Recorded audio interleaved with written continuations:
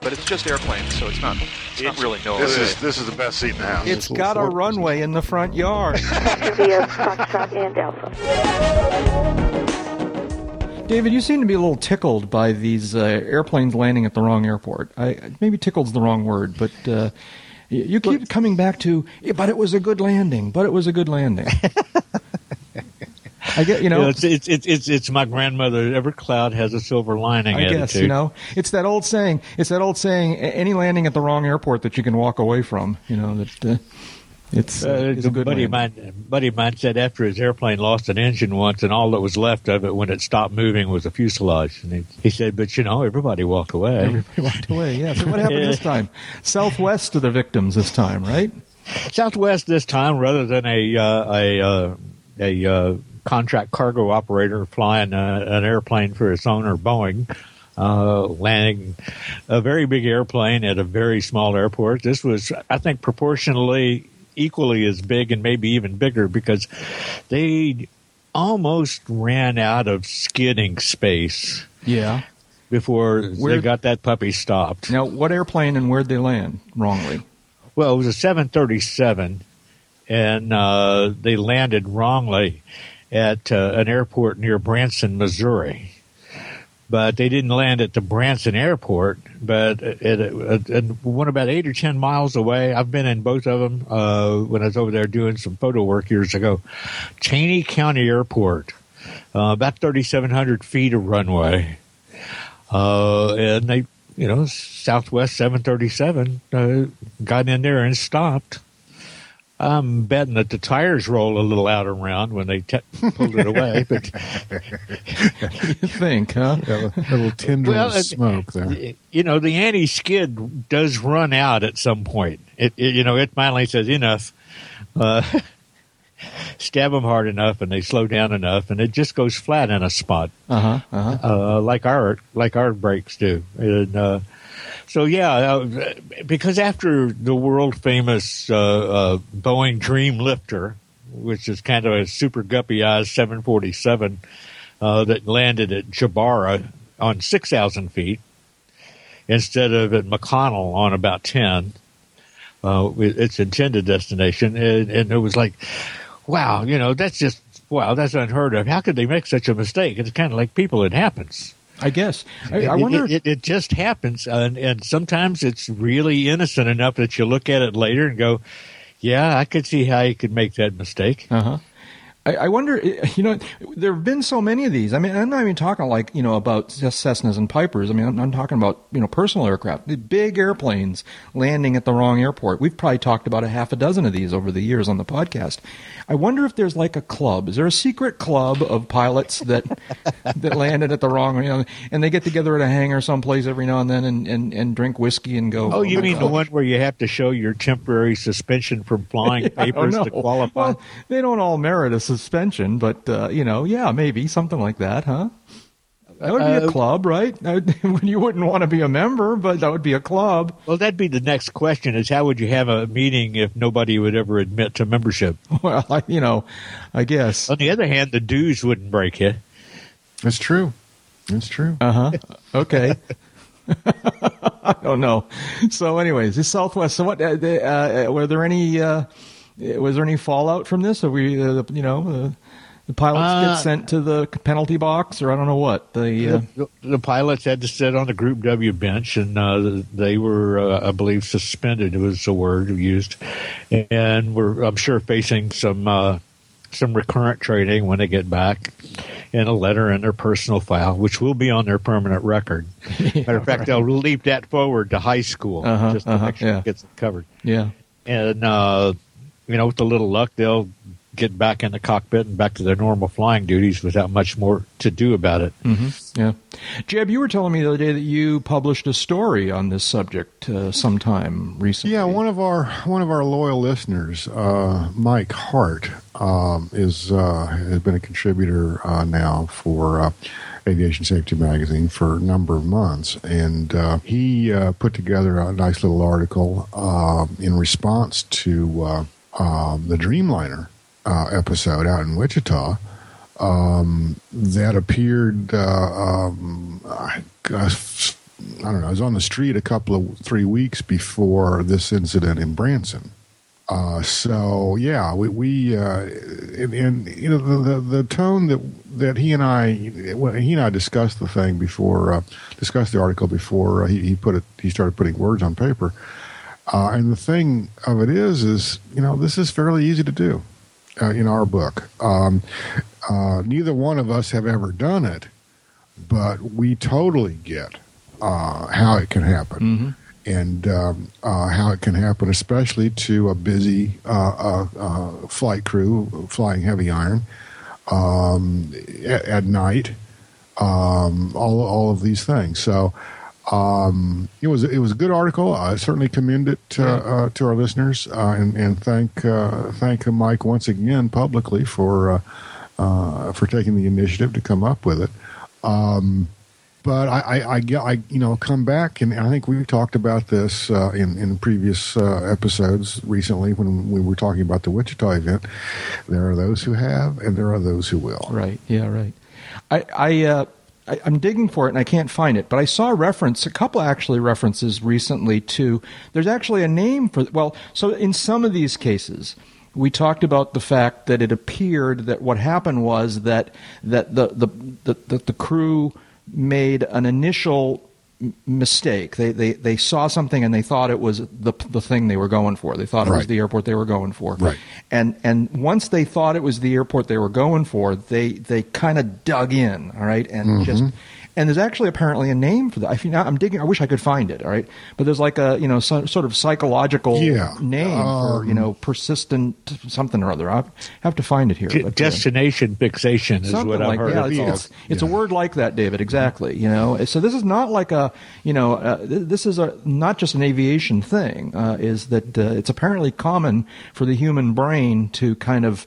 When you commit to a certain decision, there's a certain, tendency among us to resist changing that without some kind of overwhelming catalyst that clashes with our original decision. You're looking at runways in the dark with similar orientation. You throw in the warped depth perspective that you get at night and at altitude. And then this whole relativity thing, it's so much smaller. Well, but depending on the night and the angle, your eyes may not clue that it is as small as it really is. It may look to you like it's bigger but farther away. Yeah. Exactly. And then the perspective matches up perfectly. Except it's wrong. That's basically what happened to the guys at Jabara versus McConnell. Uh-huh. The orientation of the runways there is so similar. All right. Both of them have a fair amount of light in excess of the runway being lighted, ramp space and buildings and all that. Mm-hmm. But their alignment's about right. They're almost exactly in line to further add to it. Mm-hmm. About an 8.5 mile difference, and depending on the altitude you're looking at it, that 6,000 feet can look a lot longer if your brain clues in that it's actually farther away than it really is. Right. That just sets up your perspective for a mistake right from the beginning. But we all do it. It's right. Yeah, really. Yeah. Well, anyways. Hey, speaking of committing to questionable decisions, welcome, folks, to Uncontrolled Airspace, the General Aviation Podcast. Late again. I'm Jack Hodgson, coming to you from the Hidden River home for wayward aviators here in Mayaca City, Florida. And I'm here talking You touched down at the wrong airport? Well, no, actually, I think this is just exactly the right airport, if you ask me. Here talking to my two good friends. One of those voices is Dave Higdon, talking to us from Wichita, Kansas. How you doing, David? Doing wonderful. Just staying chill. Yeah, chill. Now, see, I want to talk about chill. All right, but so has it been? What's it been like over there? We seem to be in yet another one of these cold snaps. Everywhere you look around the country, it's like seriously cold. Well, this morning when the first pot of coffee was dripping, it was about 9 degrees outside. Yeah. See, and that's the way it was back up in Lookout Point. It was like in the single digits this morning, and pretty cold. But that brings me to my other good friend who I'm talking to here, my host here at Hidden River, Jeb Burnside, who's talking to us from somewhere near Sarasota, Florida, somewhere just in the other room from where I'm sitting right now. So, Jeb, how you doing? Does he have on shorts today? I do not. No, he hasn't had on shorts, and this is what I want to talk about. I so did David, have on shorts briefly yesterday. He did. And today he was wearing wool socks and like layers. And so, David, here's what I want to tell you. Now that I've been down here for a little while, you know how for like every winter, every fall and winter, Jeb likes to torture us, all right, with how nice and toasty warm it is down here in Florida, all right, while we're sitting in Kansas and New Hampshire, all right. Well, I'm discovering that he's making this all up because it's not warm here at all. I mean, it's like really cold. It was like almost freezing here this morning. And that's not the first freezing morning since I've been here. All right? It's just like freaking cold here. Hey, they've been getting snow in Texas, so, count your blessings. I guess, South Texas. They've been getting snow in South Texas. Yeah. Hi, Jeb. How you doing? I'm well. I'm starting to shiver though after that. It was really cold this morning. The question is the snow shovel handy, or has it even been needed? Jeb, what do you have to say about this cold weather? I don't have a whole lot to say about it except go away. Well, are you talking about going away cold weather, or you go away me? Because a lot of people are blaming this on me. Go away cold weather. No, it's not. I could blame it on you, but I'm not going to do that in public.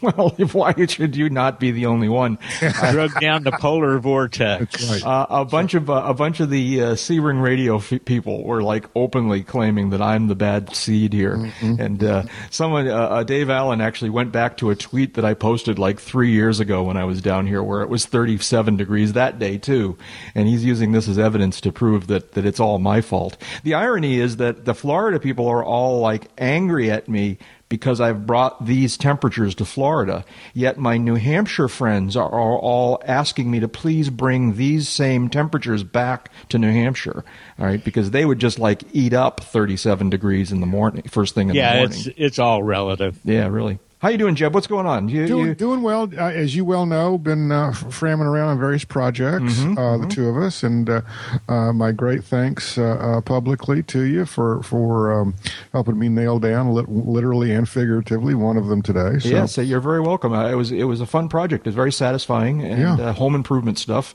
Yeah. And glad I can help out because I enjoy coming down here. It's a real pleasure. You're always welcome, irrespective of whether we get something like this accomplished. Yeah. Now, we had a flying visitor here yesterday.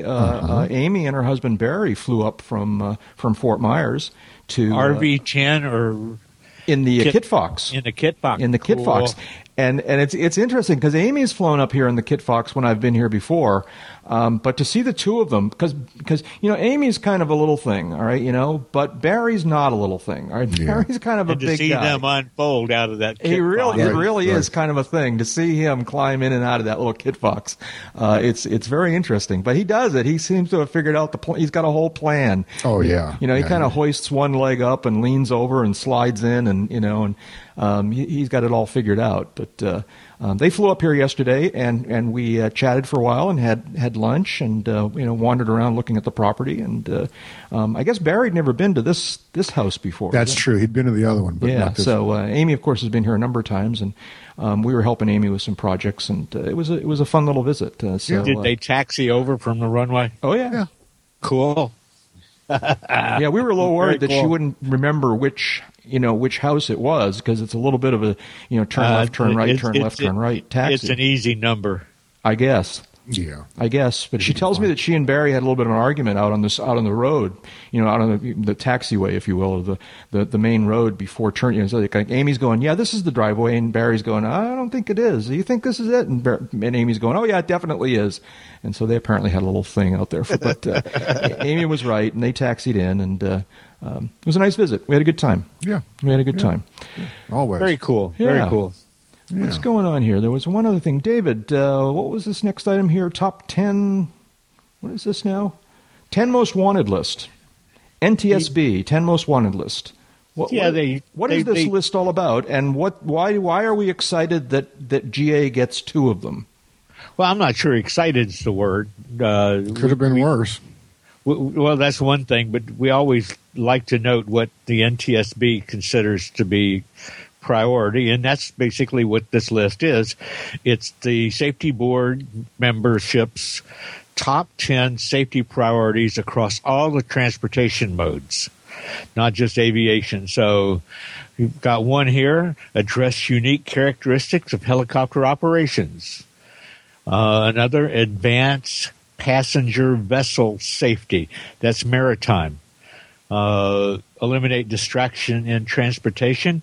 I'm prepared to go out on a limb and say that would be almost universal from the stuff that's been going on these days. Eliminate substance impaired driving. Very specific. Enhance pipeline safety. Again, very specific. Improve fire safety in transportation. There's some across-the-board implications there. General aviation, identify and communicate hazardous weather. And then implement positive train control systems, that's railroads. Promote operational safety in rail mass transit, that's primarily interurban commuter rail. Mm-hmm. And then strengthen occupant protection in transportation, which is some generic applications and some specifics all wrapped up in one. Right.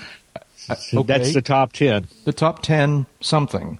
The top 10 transportation safety issues. Improvement priorities that the board would like to see occur. What's going on? NTSB seems to be into lists these days. Have they always been doing this? We've talked about 2 lists a while ago. Now this is another one. And they've done this top 10 thing for some time. Have they? This is quite a while. This is not new. But I think there's a fondness, if you will, by institutions for things that tend to help focus attention on issues that they want to talk about.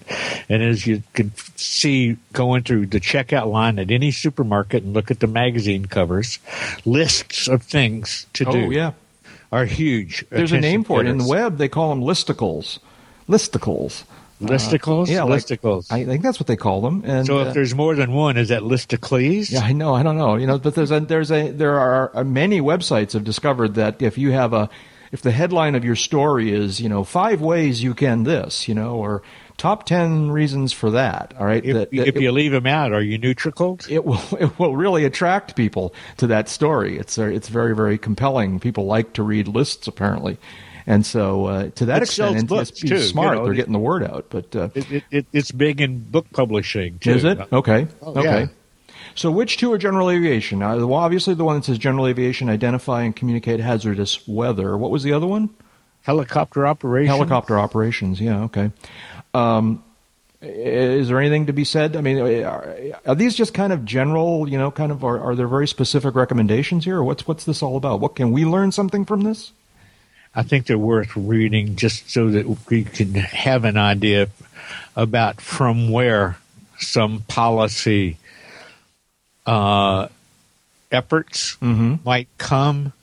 And the reason I put this on here is because in the last few years there have been a small number, and I mean a really small number of incidents in which the words obstructive sleep apnea also appeared in safety reports where fatigue was an issue.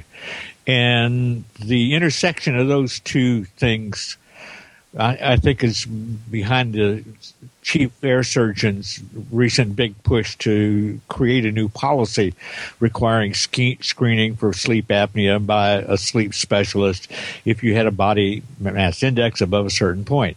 If that's the way regulatory people are going to come up with new ideas these days, paying attention to what the NTSB puts on its 10 whatever list is good preparation for fighting back. Okay.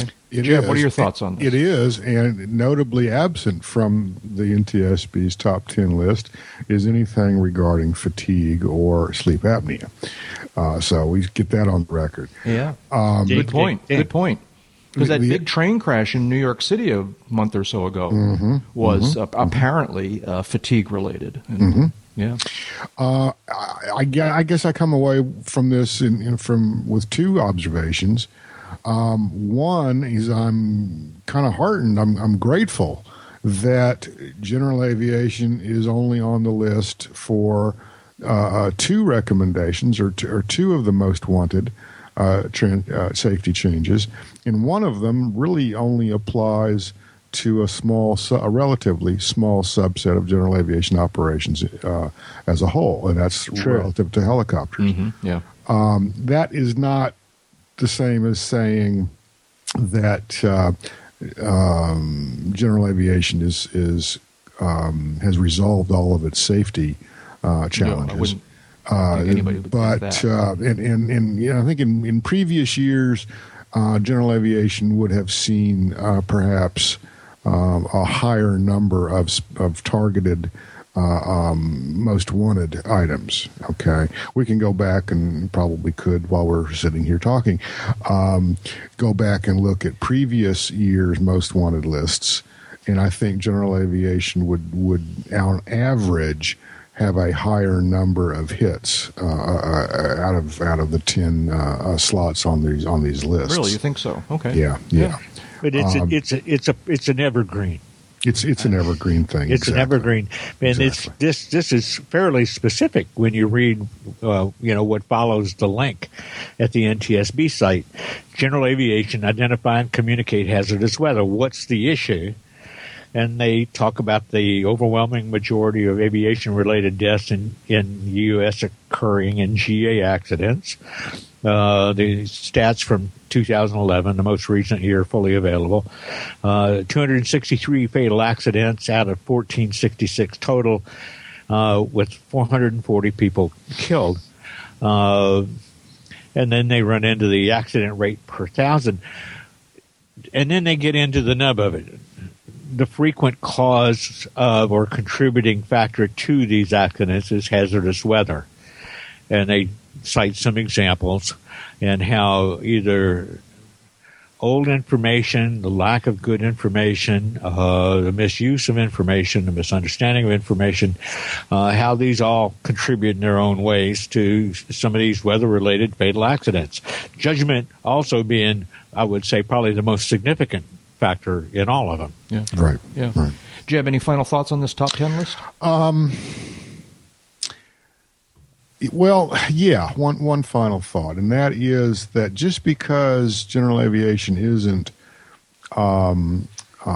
specifically the focus of one of these hot button items issued by the NTSB doesn't mean that several of them do not apply in addition to the two formal recommendations. For example, one of the top 10 most wanted items from the NTSB is eliminate distractions in transportation. Well, that applies broadly, and it certainly should apply to general aviation operations. Here. Okay. Another one, eliminate substance-impaired driving. Well, general aviation, as a rule, does not have a substance abuse problem. Every now and then you'll hear of some guy who's, hand me another beer while I get the gear up, kind of thing. Mm-hmm. That's certainly something to be frowned upon. It's certainly something we don't support, and it's certainly something that we should all be watchful of. A third item here, improve fire safety in transportation. Some aircraft, notably older ones, are not as safe as they could be when it comes to preventing fires once the aircraft crashes, once the aircraft is on the ground, not on a runway, for example. There are things that might be better done to the in-service fleet, but there are certainly ways to design in that kind of safety to new designs, to new engineering, and that's something that we could always talk about also. And I think a final thing here is strengthen occupant protection in transportation, which is the 10th item on the NTSB's most wanted list. There are a lot of airplanes still out there flying around with just lap belts. Okay. Shoulder harnesses are a demonstrated way to help minimize or prevent occupant injuries in the event of an incident or an accident. The FAA over the years has actually made it less cumbersome for operators and owners to install shoulder harnesses in aircraft of all sizes, and has promoted that over the years, and maybe it's something that we should be revisiting as an industry. Maybe it's something that owners of aircraft with just lap belts should be revisiting on their own. Cool. But most of the GA airplanes made since World War II have an STC hanging out there somewhere. Yeah. To retrofit shoulder harnesses. And on top of that, sticking with your theme there, Jeb, just replacing those belts should be a consideration. They don't last forever. That's a very good observation. They are made out of, as a rule, nylon or some other man-made fiber, and as a rule, they will deteriorate with age. They will deteriorate if they get stressed a little bit. We've all, I don't know about all, but I've certainly heard and seen some horror stories relative to the anchoring of safety belts and shoulder harnesses in aircraft, where maybe you have the right size bolt, but maybe it's the tang that the bolt goes through is encrusted with rust. It's not gonna hold its rated strength. In some cases, the bolt is aisle 10 at Home Depot. That's not kosher either. That will give and break under stress. Okay, yeah. So there's all kinds of little things that we can do proactively to help prevent these kinds of, to help, I should say, strengthen occupant protection, as the NTSB wants. And if you've got an airplane and you're thinking about that kind of an upgrade, because you're smart and spending money on safety is seldom a bad thing, keep in mind that in high probability there's an STC system out there that will add an airbag system to your airplane. Exactly. And dramatically improve your chances of walking away without a mark in the event of an unplanned and rapid deceleration on the surface. Yeah. Because trust me, from hands-on experience, it's only the sudden stop that hurts you. There you go. Well, that's correct, and the occupant protection, the phrase occupant protection, certainly can involve airbags. It certainly can involve shoulder harnesses and things like that. But what we're talking about here is preventing the secondary collision. The secondary collision being the one between the occupant and the conveyance, right? Whether it's an instrument panel in an airplane, whether it's the steering wheel of a tractor, whether it's the seat in front of you in a intercity bus. The idea is to prevent that, or at least minimize the forces involved in that secondary collision, and that's something that all pilots and owners and operators should be thinking about strongly. Yeah. Okay. Well, it bears remembering.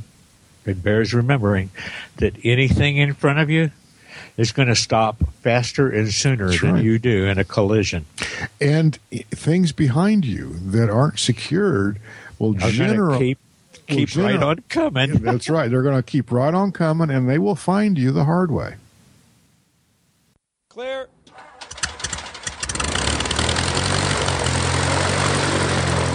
The members of the Uncontrolled Airspace podcast are participating as private individuals.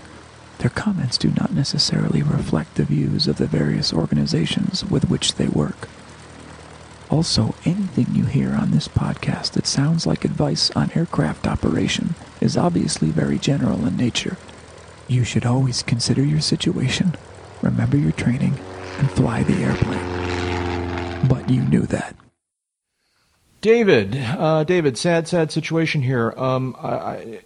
Tell us a little bit about Henry Ogrodzinski. Henry O, as I was always introduced to him, and I met him a few times. Very, very cool, very fun guy. I never met him in a professional capacity, but I met him. You introduced me to him many times in a social and kind of an Oshkosh environment, and he's just a very, very friendly guy and a big smile, and from what I've heard, a great champion of general aviation.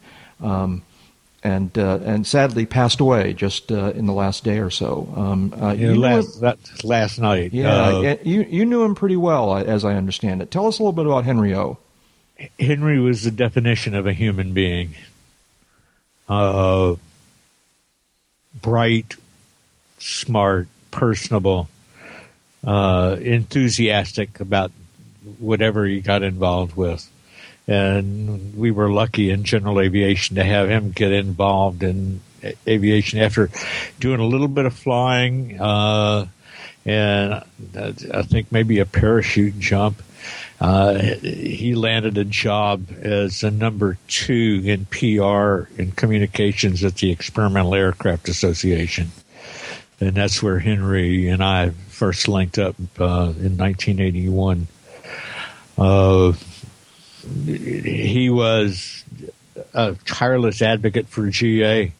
He worked his way from EAA to Gamma, from Gamma to Gulfstream, from Gulfstream to running the Dayton Air Show, from the Dayton Air Show to running the National Association of State Aviation Officials for, 17 years, I was going to say 18 years, something like that now.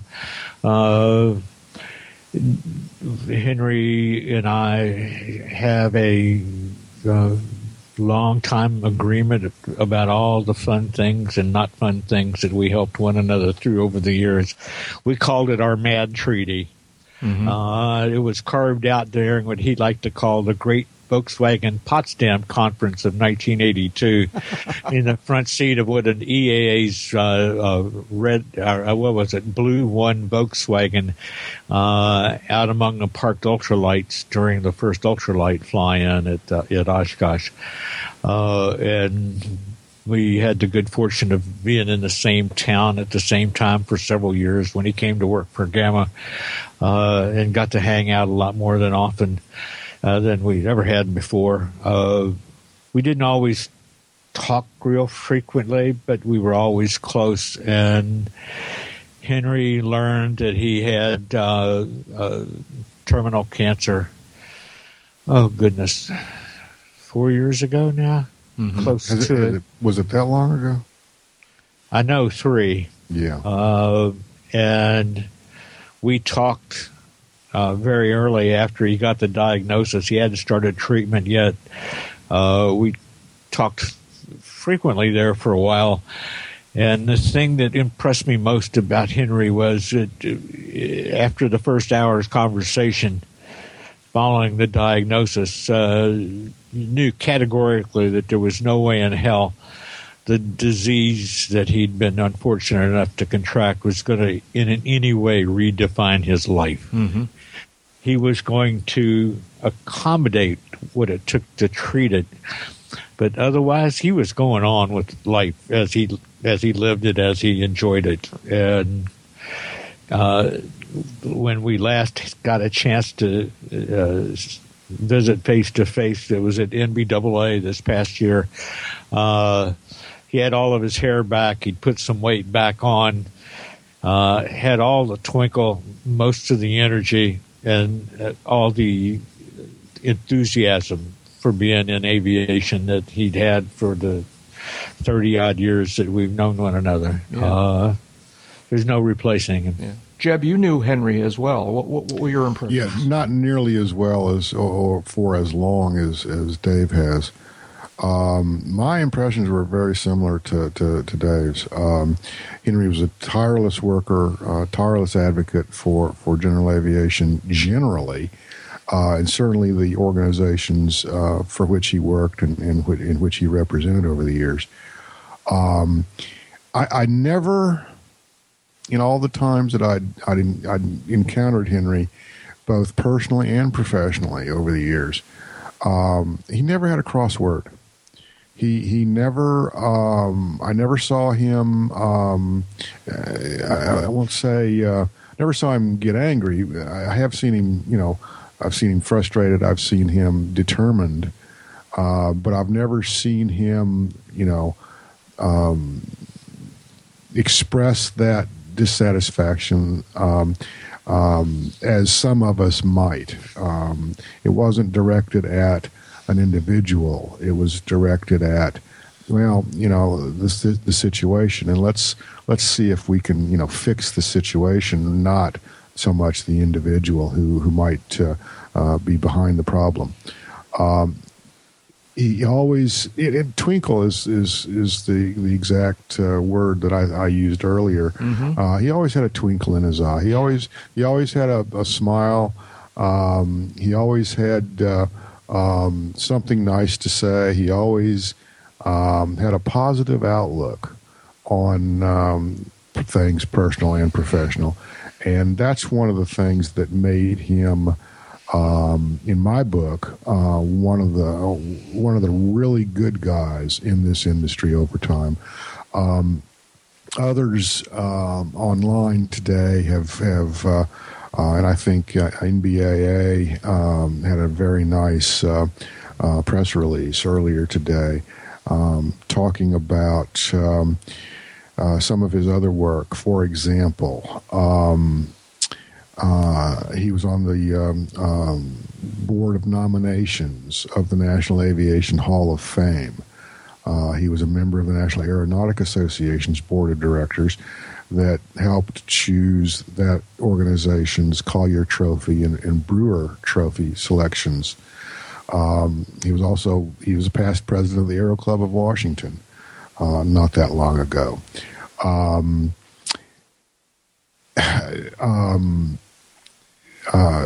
Ed Bolin at NBA, president of NBA, was quoted in this press release as saying he'd been a constant, strong, and effective advocate for general aviation.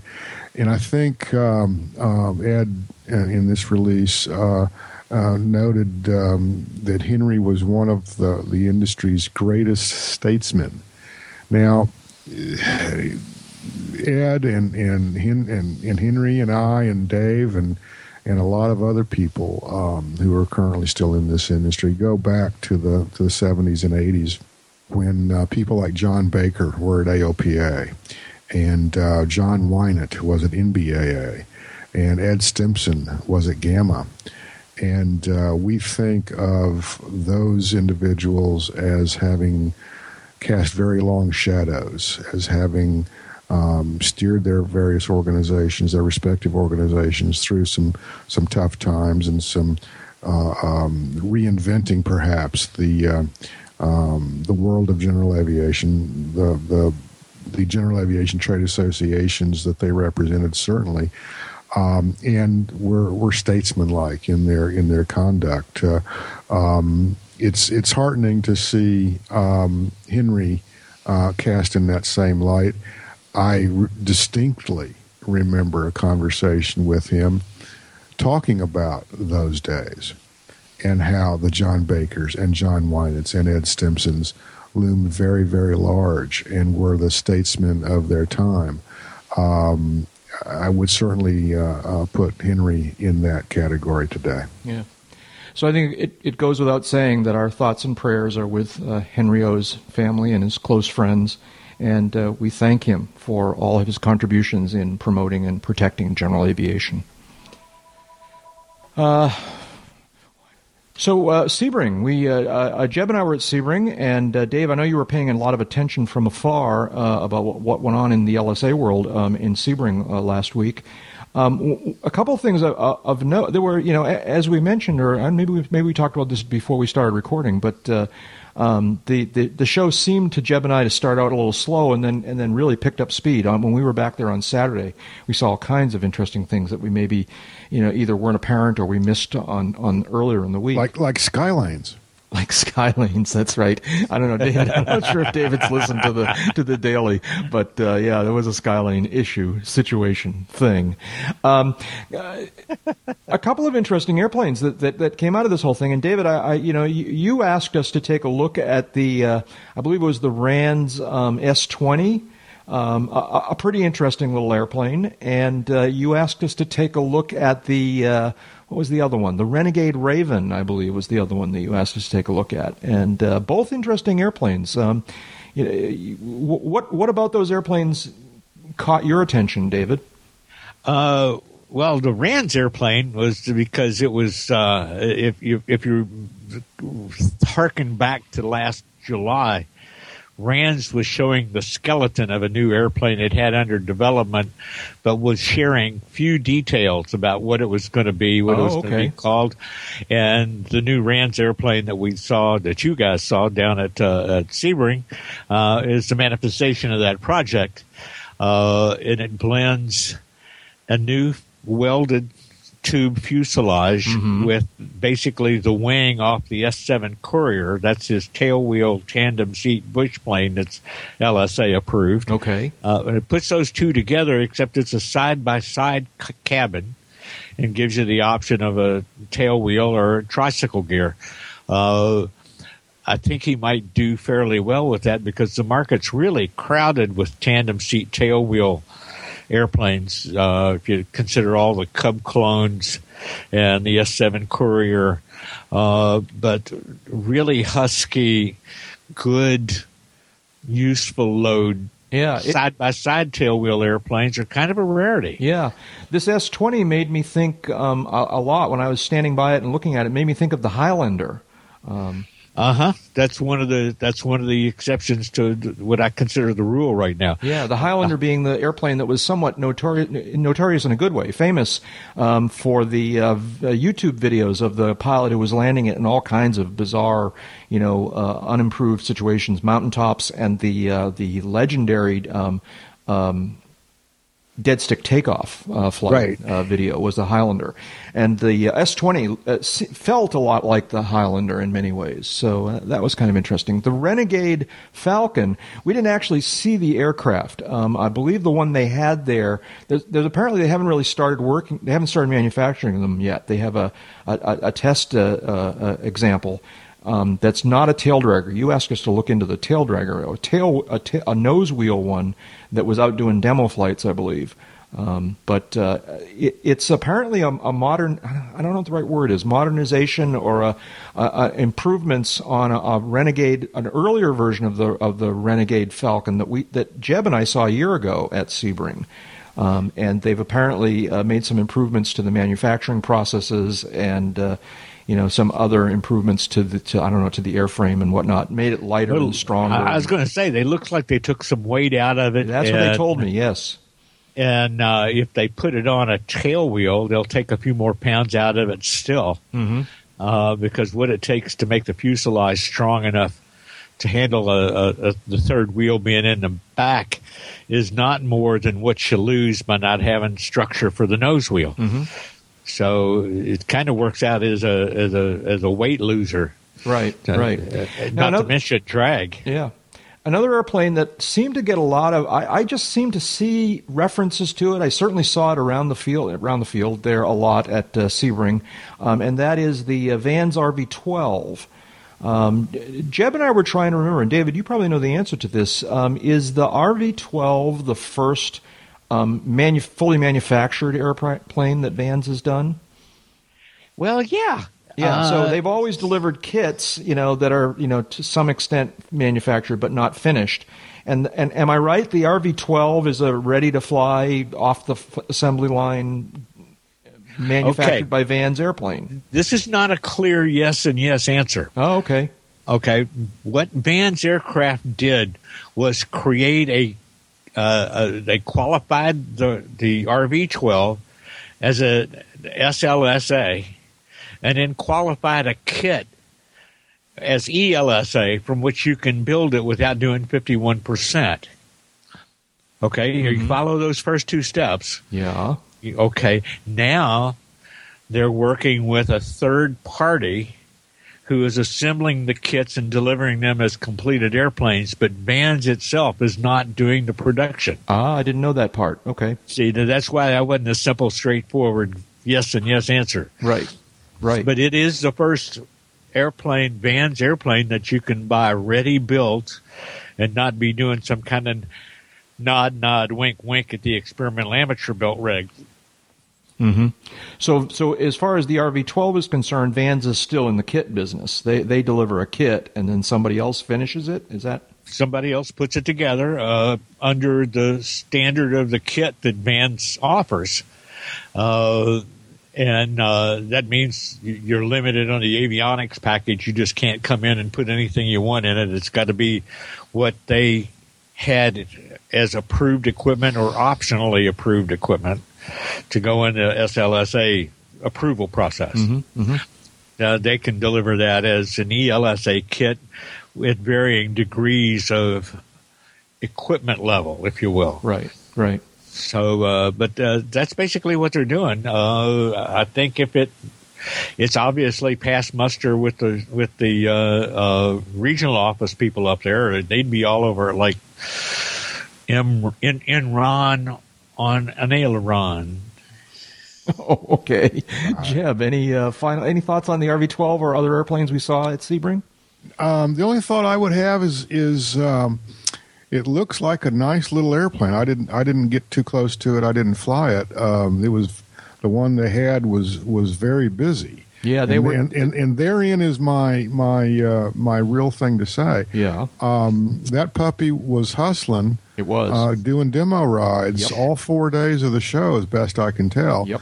And I'm not aware of any reasons that it had to be sidelined or they had to take it off the line or anything like that. So I don't know. I'm guessing that between the hours of say 8 a.m. and 5 p.m., which would total up, if my math is correct, about 9 hours a day. That thing was, except for taking some breaks to do some photo work and put gas and oil in it and brief the next guy going for the ride. It was the prop was turning, so they were putting 4 or 5 hours a day on that airplane without any apparent problems whatsoever. Yeah. It looks cool too. Yeah, you like it? Yeah. Well, it's got a big bloody cabin for one thing, right? And a reasonable luggage capacity. Mm-hmm. That was one of the things that jumped out at me with the Rans airplane. Right. Is they're actually building a contained, defined luggage space in the back and giving it a capacity rating of 80 pounds. Right.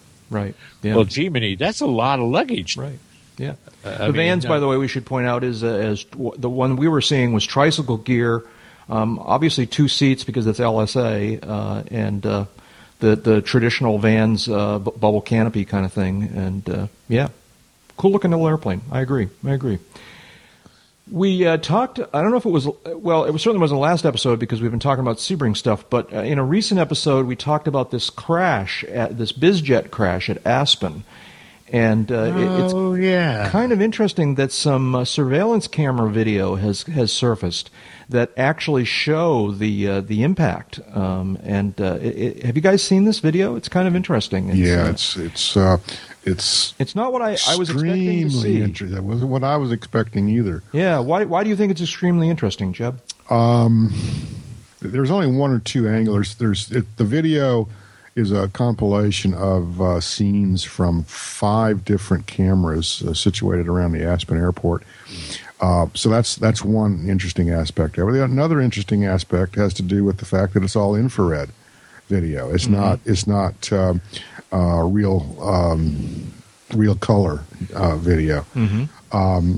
So there's that. The third thing that's interesting here is in some of the scenes you can see the wind blowing snow or blowing other debris or maybe just blowing cold air because it's an infrared image.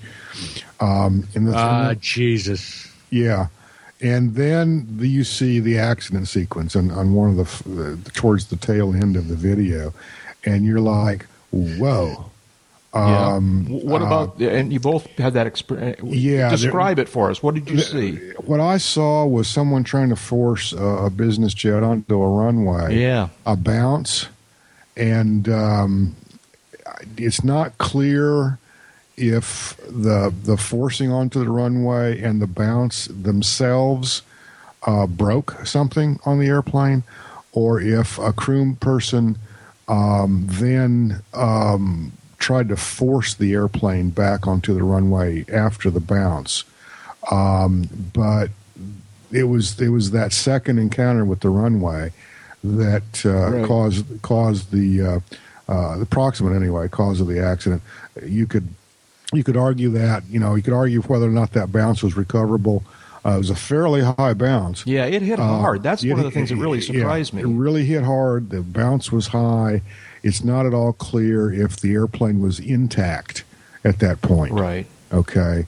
It's not at all clear what its airspeed was. Right. Because there was a big bloom of light on the visual, right, so that you couldn't really see what happened to the airplane after exactly. that. You couldn't. After that, you couldn't discern really any details about its attitude, its configuration, anything associated with it, except the flash, the bright flash of light, of course, being fire breaking out during the accident sequence. Yeah.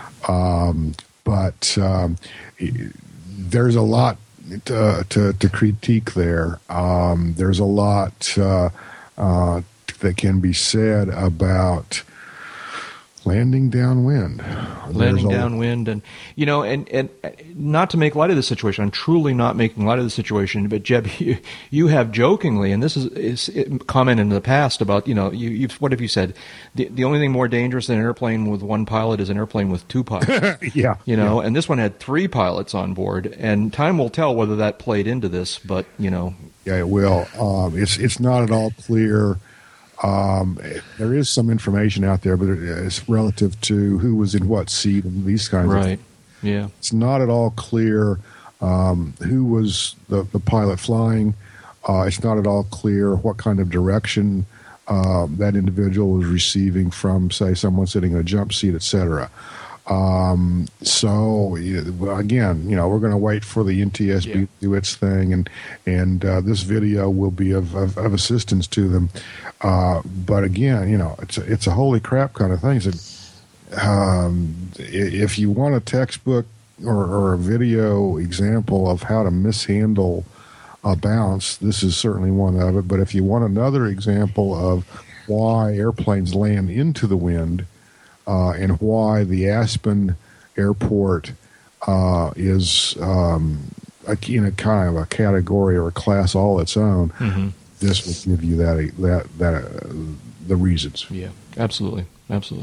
Backing up, Jim, on the classic case of how not to handle a bounce, because after the bounce starts, the airplane actually starts to pitch up more. When if it had not pitched up more, instead of gotten whatever emergency thrust level you could get out of them, I'm still not sure that they wouldn't have hit the ground again, but they would hit the ground on their way out of there. Yeah. As opposed to full bore, no flying speed there at all. At that attitude with a tailwind to begin with, and it just free fell from the peak of that bounce into the runway, and that was it. Mm-hmm. It's startling to see it pitch up that way. Yeah, I really didn't expect to see it that clearly, but wow. Yeah.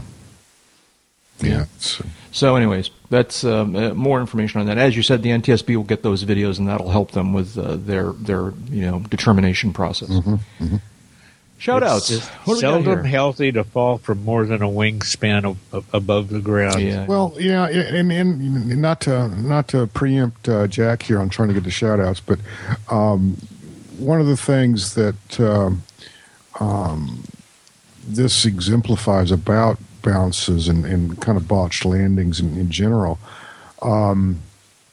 you always want to try to keep some back pressure You always want to try to keep that nose wheel. If you're flying a nose wheel airplane, you want to try to keep that light. You want to try to keep the nose above the horizon, or I should say above level. It's impossible to tell what kind of crew inputs were being applied to the airplane. But True. part of the problem with the bounce recovery in this instance is the nose then hit the runway first. Or I should say, after the bounce, the airplane went back into the air completely. When it next hit the ground, it hit the ground nose first. Yeah. Okay. Mm-hmm. And that's never, ever, ever something you want to let happen. You'll wipe out the nose gear at a minimum, and at a maximum, you'll have a fatality like we saw in this instance. If you let the nose drop, if you let the nose contact the runway first, all is lost. Yep.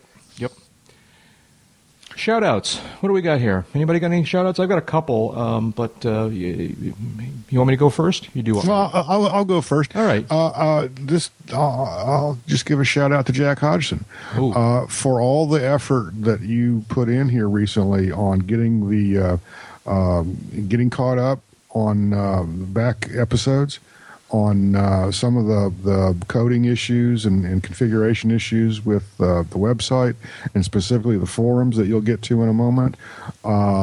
Thank you. Oh. And job well done. Thank you. Seriously. Thank you. Yes. Here. Yep. Yeah, we did fall a little behind, but we have gotten caught up now, and knock on wood, we'll stay caught up for the foreseeable future. Yeah, thank you, Jeb. I appreciate that. No, that's very kind of you. Sincerely appreciated. Yeah.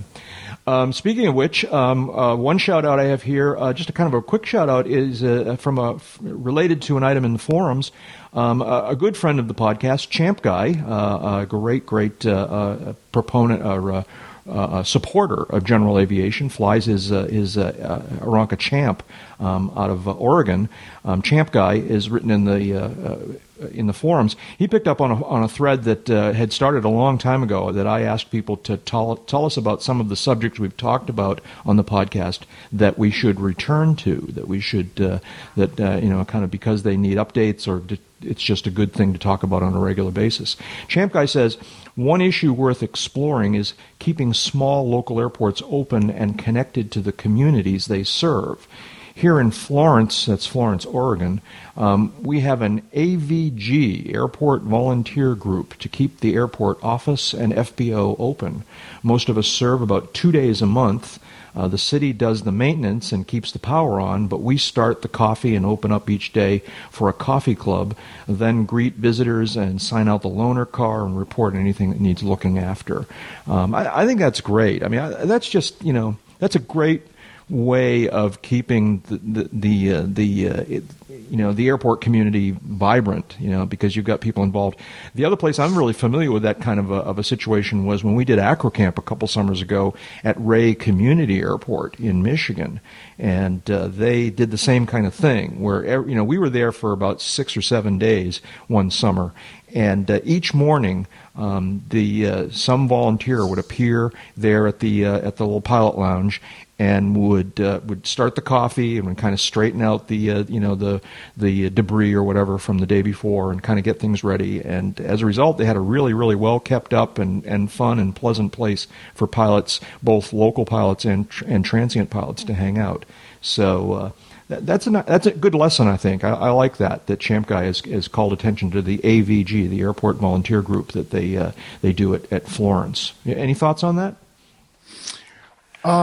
Yes, actually, and it kind of gets into a second shout out. There was an article on AOPA's website. It was originally posted on yesterday. I read it today. It involves the Venice, Florida airport, not coincidentally an airport I used to be based at, which is obviously near Sarasota. And the article talks about how the Venice, Florida airport has a new lease on life, quote unquote, and kind of hit I won't steal the article's thunder. Kind of hit the nail on the head here real quickly though. the airport was heavily embattled by local citizens who, some of them had their own bones to pick, if you will, with the airport, involving noise and just, the unknown of what goes on at a general aviation airport. And every now and then, there's a little fender bender or something like that. And oh my God, there's going to be an airplane fall on my house, kind of thing. So there was always that kind of thing, but there was always, people who wanted to use the airport property for other purposes, shall we say. If we could close that airport, there's 600 or 800 acres there we could develop, and there's no telling what kind of money we could make if we just get that blinking airport closed. Fortunately, cooler heads prevailed, and it appears, for all intent and purpose, that the airport has been rejuvenated. That's great. And a lot of its problems have gone away. Part of the reason for that is some airport advocacy types were able to get involved in local politics and are on the city council and have displaced anti-airport types who are also in those similar positions. But I think much more importantly, having witnessed some of these events over the last several years, there was one individual who took this bull by the horns, provided the leadership to see this through, and that's a gentleman by the name of Nick Carlucci. He is at the time when I moved down here and started frequenting the Venice airport, he was president of something called the Venice Aviation Society, Inc. The acronym conveniently is VASI.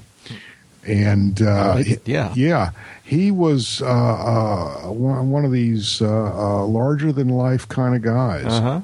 Who, I should say, is one of these larger-than-life kind of guys who, takes the bull by the horns, knows what he wants, knows how to get it, knows that you're not going to get what you want with vinegar, but you can maybe get a little bit closer if you use sugar. I think he, more than perhaps anyone, deserves the lion's share of the credit for turning around the situation at the Venice airport.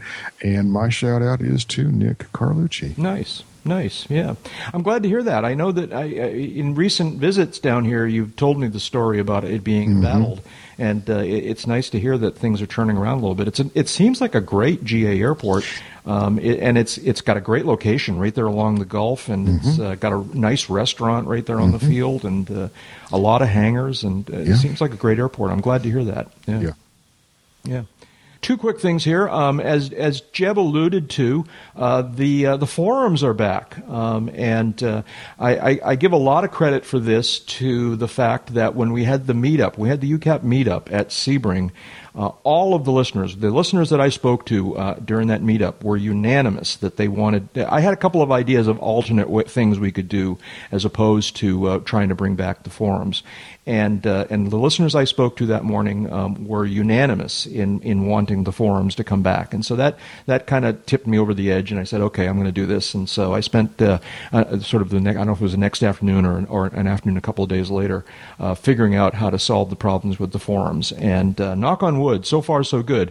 But the forums now are back online, and a handful of listeners have already discovered that they're back and are posting there. So as I mentioned, Champ Guy has been posting there, and Jeff Ward has been posting there, and Laminar, and who else? A couple other people have discovered the forums. So the forums are back, and we urge everyone to go and take a look there. Even if you just read some of the things that are written there, it's a fun resource, and we love to hear from you there too. So we Jeb and Dave and I do keep an eye on the forums, and we see the things that are posted there. So the forums are back. Take a look. You can go to uncontrolledairspace.com, and there's a link there for forums. And wasn't there a song about it? The forums are back, and there's gonna be trouble. Finally. Finally, one of the reasons that Amy was up here the other day is that I was helping her get a blog started for her sort of this new how to characterize it, this new phase, this new part of her work. She's transitioning these days over the last few months. She's left her longtime position as the managing editor, the editor of the Women in Aviation magazine. She's passed it on to a great new editor, and now Amy is exploring all sorts of areas of both traditional freelance writing and other new media things. And one of the things she wanted to get going was a blog, and everyone should start to watch her blog. It's just gotten started. There aren't a lot of posts there just yet, but I bet there will be. And it's Amy, so it's going to be some really cool stuff. You can check out Amy Laboda's blog at www.amylaboda.com. AMYLABODA. Did I get that right? .com. Yeah. Add it to your feed reader so that you can keep up with the things that Amy's working on. What else? Jeb, any others, or are we done? Fork time? I think we can rattle that flatware a little bit, yeah. One of those voices out there is Dave Higdon. Dave is an aviation photographer and aviation journalist and the U.S. editor for London's World Aircraft Sales magazine. David, what have you been working on? Anything fun? Stuff. I stump you guys with this question every week. Every week I get to this point and my brain goes, oh, damn. Do you live in a basement apartment? Yes. Okay. Because they give little lousy basement apartments the letter A instead of a number. Right. I've lived in basement apartments. Yeah. I've lived in penthouse apartments. I've lived in penthouse basements. I have no idea what you guys are talking about. David, where can people find you on the internet to learn about these things that you're writing about? Oh, at avbuyer.com, where you can link up to my stuff in World Aircraft Sales magazine. You could look at AEA.net and click on the avionics news link, where they're nice enough to pretty regularly hang one of my stories within their pages, or do a Google search and enjoy the variety. And on the Twitter, you are twitter.com/realhigdon. Real Higdon. That's right. The real deal. And Jeb Burnside is a freelance aviation writer and editor, serving as the editor-in-chief of Aviation Safety magazine. Have you been working on anything interesting, Jeb, other than building home improvement projects? Other than the home improvement projects, and generally trying to stay off the grid here for a few days. No, is the quick answer, but that's about to change next week. Got a bunch of stuff in the hopper for that outlet that Dave was just mentioning, the Aircraft Electronics Association, AEA.net. Got a couple of articles ginning up for them. The March issue of Aviation Safety magazine is ginning up. I think even Mr. Higdon here might find himself in that particular issue. We'll see how it all comes out once I'm finished with it. But so I guess can I DVR that tonight? No, not tonight. It's not going to be ready tonight.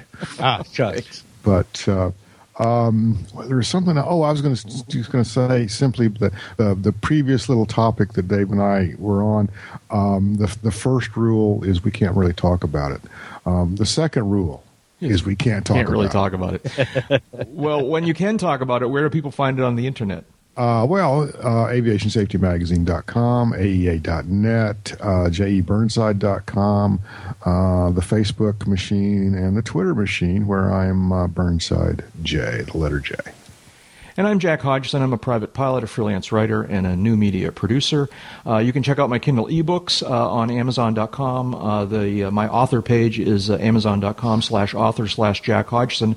I've begun work in earnest on Volume 3 of the collection of old Around the Field columns, which are my stories from the Oshkosh fly-in. And this will cover the years 2005 through 2007.